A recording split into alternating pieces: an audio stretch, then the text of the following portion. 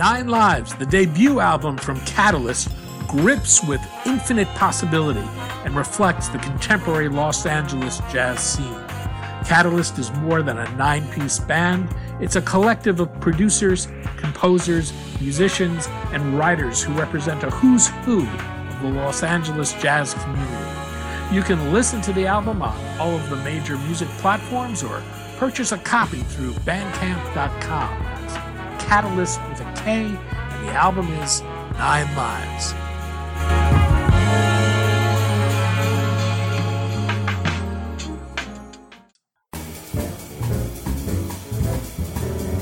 I'm Daniel Levine, and this is the Bio Report.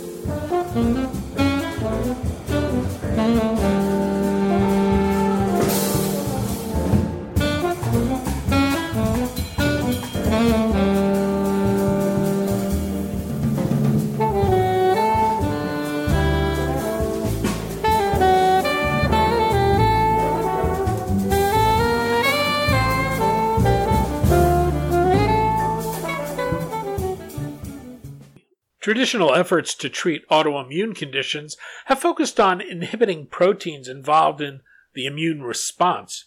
Abivax is developing therapies that modulate RNA to enhance the body's natural machinery to disrupt the production of cytokines, the proteins that signal the immune system to mount an attack in the first place. The company's approach to modulating RNA may not only have utility in autoimmune conditions like inflammatory bowel disease, but in other indications including infectious disease and cancer. We spoke to Hartmut Ehrlich, CEO of Abivax, about the company's lead therapeutic, how it works, and why the approach can have implications in treating a broad range of diseases.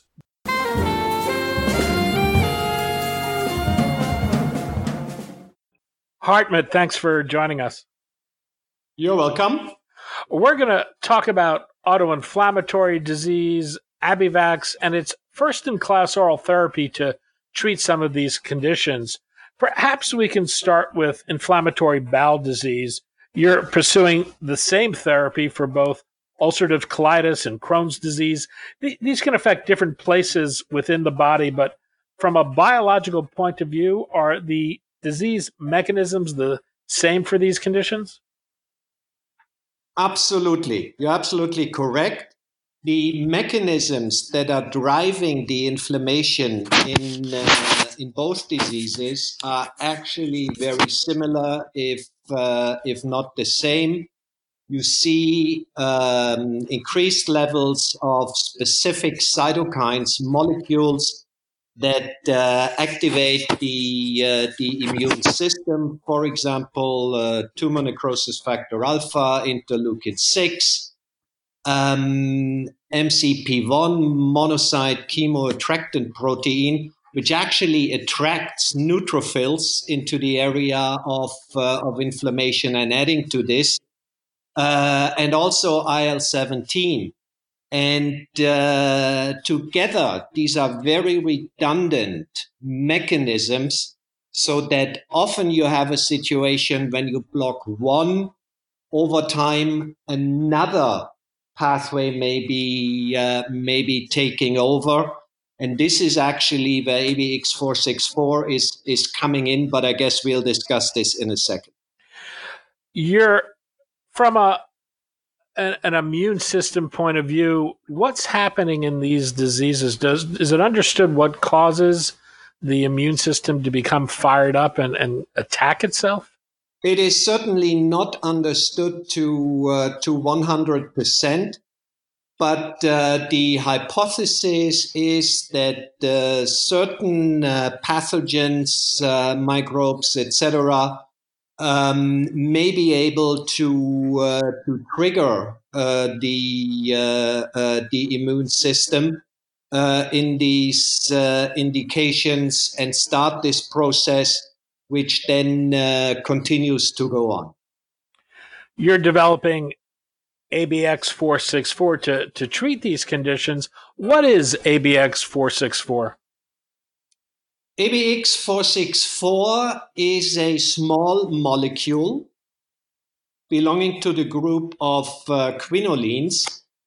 And ABX464, when it's binding to its molecular target, which is called the CAP binding complex, the CBC, it basically induces a change. It stabilizes this complex.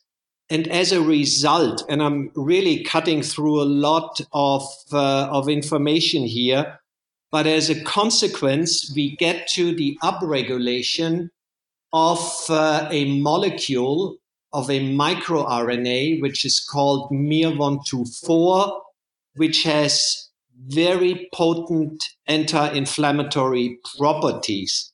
And this is related to what we call the target genes for miR-124, because what miR-124 does is it is binding to RNAs of the cytokines that I mentioned before, and thereby reducing their translation so that in the end you find less of these cytokines, of these pro-inflammatory molecules in the site of inflammation. This is a fundamentally different approach that's been taken in treating autoimmune conditions in the past. You're not targeting a specific part of the immune response like TNF inhibitors do, but you're disrupting the translational process that creates these inflammatory proteins in the first place. How exactly does 464 do that? Well, as I was saying, by upregulating miR-124 in the tissues, you are reducing, and miR-124, as every microRNA, then binding to its target genes, like TNF alpha, like IL-6, like MCP1. This results in a reduction of translation and therefore in a reduced level of these pro-inflammatory cytokines in the tissue. How targeted is 464? Does it just act in the part of the body where the immune response is hyperactivated, or does it have a systemic effect? The mechanism of action studies that we have been doing so far actually indicate that what you do is you're shutting down excessive inflammation. And this is, as you mentioned, one of the key differences to the monoclonal antibodies that are targeting specifically one of these cytokines, because the inflammatory reactions are always redundant. So you have a number of culprits in there that are leading to the pro-inflammatory state. And yes, you're right. We are not inhibiting, for example, TNF alpha by 100% or IL-6 or the IL-6 receptor by 100%. We are typically seeing sort of a reduction of 30 to 70% of these cytokines, but across the board. And therefore, there is, even if there is a if there is this redundancy in the activation of the immune system with ABX464, we believe that we have a natural break, to use this analogy, that we are applying to the immune system. ABX464 is an oral medication. How big an advantage is that over the monoclonal antibodies used to treat these conditions? Well, the advantages of oral treatment, I think, are obvious. People don't like needles. People don't like to be injected. In our case, it's the administration of one small capsule of ABX464 per day to treat these patients. Are there cost implications to that as well? Well, if you consider that in order to administer an injectable, you have to have medically trained people around to actually do it. This is something that is certainly not the case for ABX464. What's known about the drug from studies to date? What is known about the drug from studies today, and here we are talking about a completed phase 2A induction study, which was followed by, and this is the initial administration over the first 2 months, followed by what we call the maintenance study. And we are now actually in the third year of maintenance, meaning that these patients are taking the drug now for from this first study now for more than 2 years. The first patient actually these days will reach 3 years uninterrupted treatment with ABX464. And when we had the initial results, this led to a lot of excitement with the physicians that are treating these patients, the key opinion leaders, because the results were the efficacy results were very, very promising. From the point of view of what we can accomplish. And just to give you an example, if you treat patients with all the products that are currently on the market, what you typically see is you see a clinical remission, and that means essentially the complete absence of symptoms. And it also means that when you do an endoscopy, the inner lining of the colon is clean. So this is what you typically see after 2 months in about 10% of the patients, and yes, only 10% of the patients. You are seeing a clinical response after 2 months in about 60% of the patients. And and clinical response means that you have about 1/3 improvement of the symptoms, a 33% improvement of the symptoms. And but it also means that in about 30% of the patients, you have no response at all. And then you move, and with our product, we saw actually that the number of, or the percentage of clinical remissions was substantially higher. After you subtract the placebo rate from the active rate, we were seeing clinical remissions in 20 to 25%. And this is what we consider to be transformative, and this is what we want to now confirm in our phase 2B study, which is being conducted in roughly 230 patients. So the number has gone up substantially compared to the earlier study. And also we are using different doses of ABX464.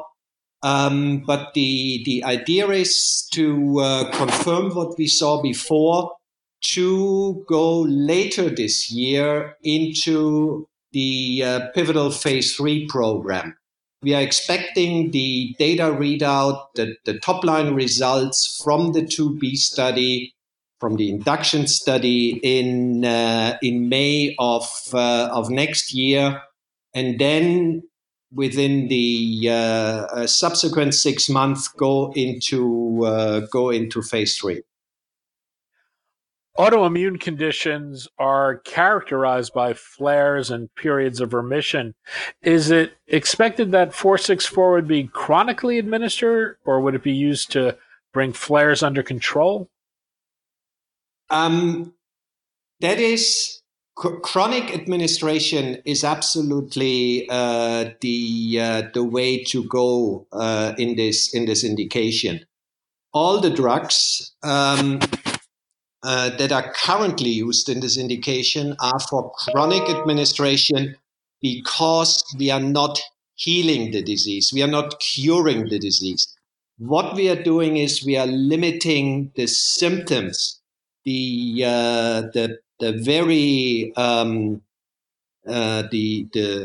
symptoms that are actually incapacitating the patients massively, with a large number of stools during the day, with a lot of blood in the stools, with abdominal pain that these patients go through. So they are highly incapacitated. And really the key is to bring them to a state where they are symptom-free. And this is then, of course, followed up in the maintenance study. And in maintenance studies, you see that somewhere in the range of 30 to 40% of the patients after 1 year are achieving a clinical remission. And again, here in our maintenance study, after 1 year, we were at between 70 and 80% of the patients who had a clinical remission. So it shows that our effect is not only the therapeutic effect is not only seen in a relatively short period of time after 2 months, but that it is a lasting effect that we are seeing. And this is why we are so excited and so hopeful about the future of ABX464. Another indication you're looking at for this is in rheumatoid arthritis. This, though, you're not looking at 464 as a monotherapy, but in combination with methotrexate. Why is that?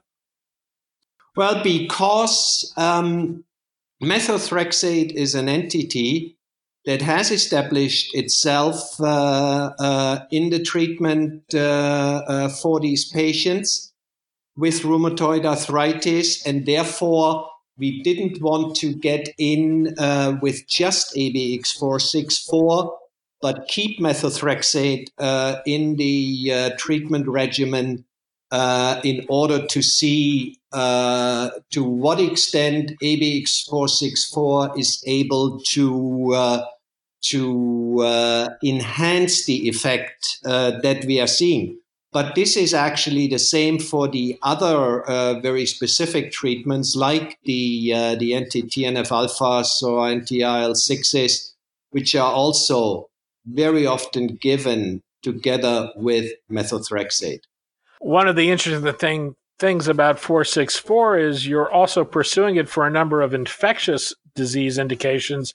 This includes HIV and COVID-19, as well as RSV, dengue, and influenza. I imagine the ability to control the inflammatory response is a plus, but what's it doing in terms of impacting viral replication? Well, I need to correct you here for a second, because ABX464 has been shown in vitro, so in the test tube, to actually implicate the replication of HIV and also the SARS-CoV-2 virus. When we are talking about the other viral diseases that you mentioned, RSV, dengue, influenza, ABX464 is not working in these indications, but we are looking into other molecules from our library, from our compound library, which contains about 2,200 molecules now, to block the replication of these diseases. But the basic idea behind this was that very initially HIV was the prime target for ABX464, and we could demonstrate not only in the test tube and not only in animals, but also in patients that it actually reduces the viral load in the blood. However, as there are by now 26, 27 antivirals out there, and at the same time, we were realizing that in addition to blocking the replication of these viruses, ABX464 was also showing these potent anti-inflammatory activities. We clearly decided to down prioritize HIV and to focus on the inflammatory diseases.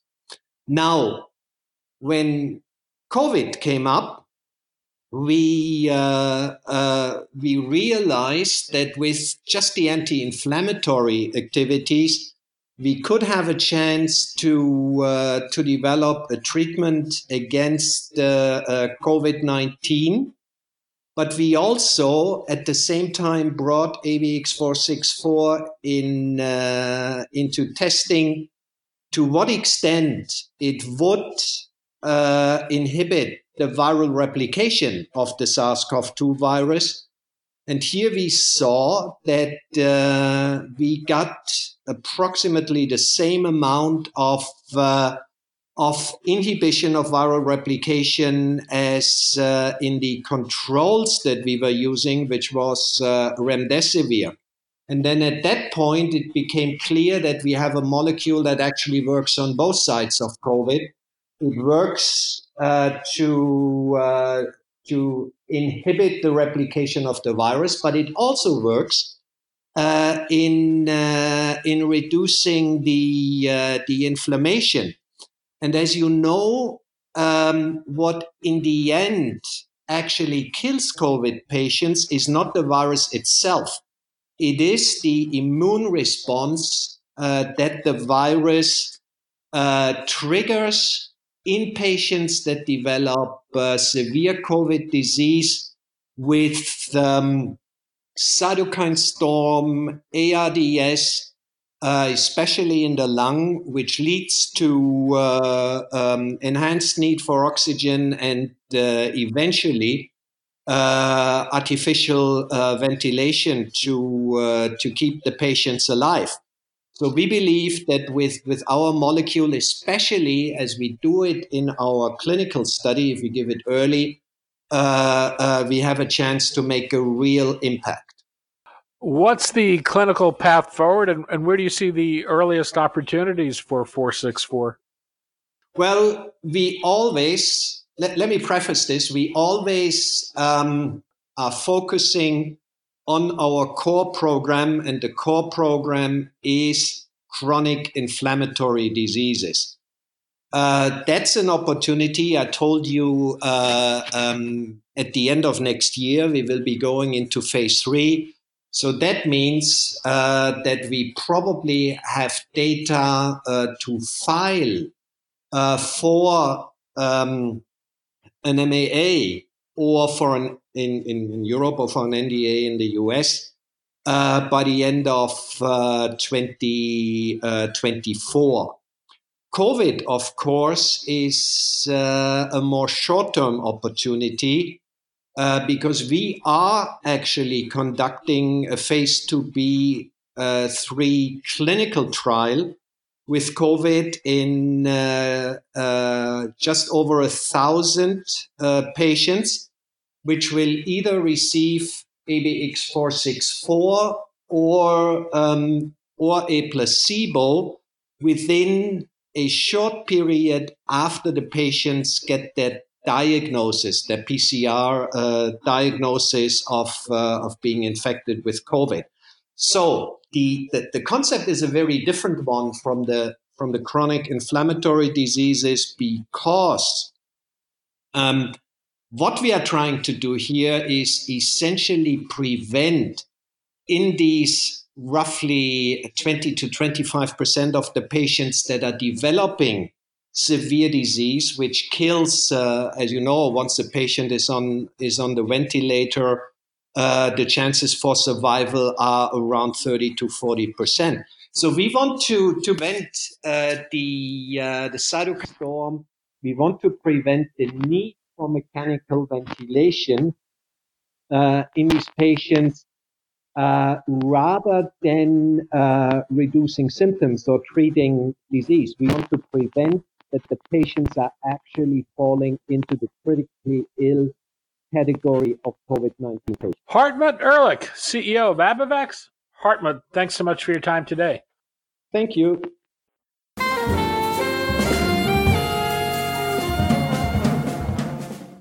Thanks for listening.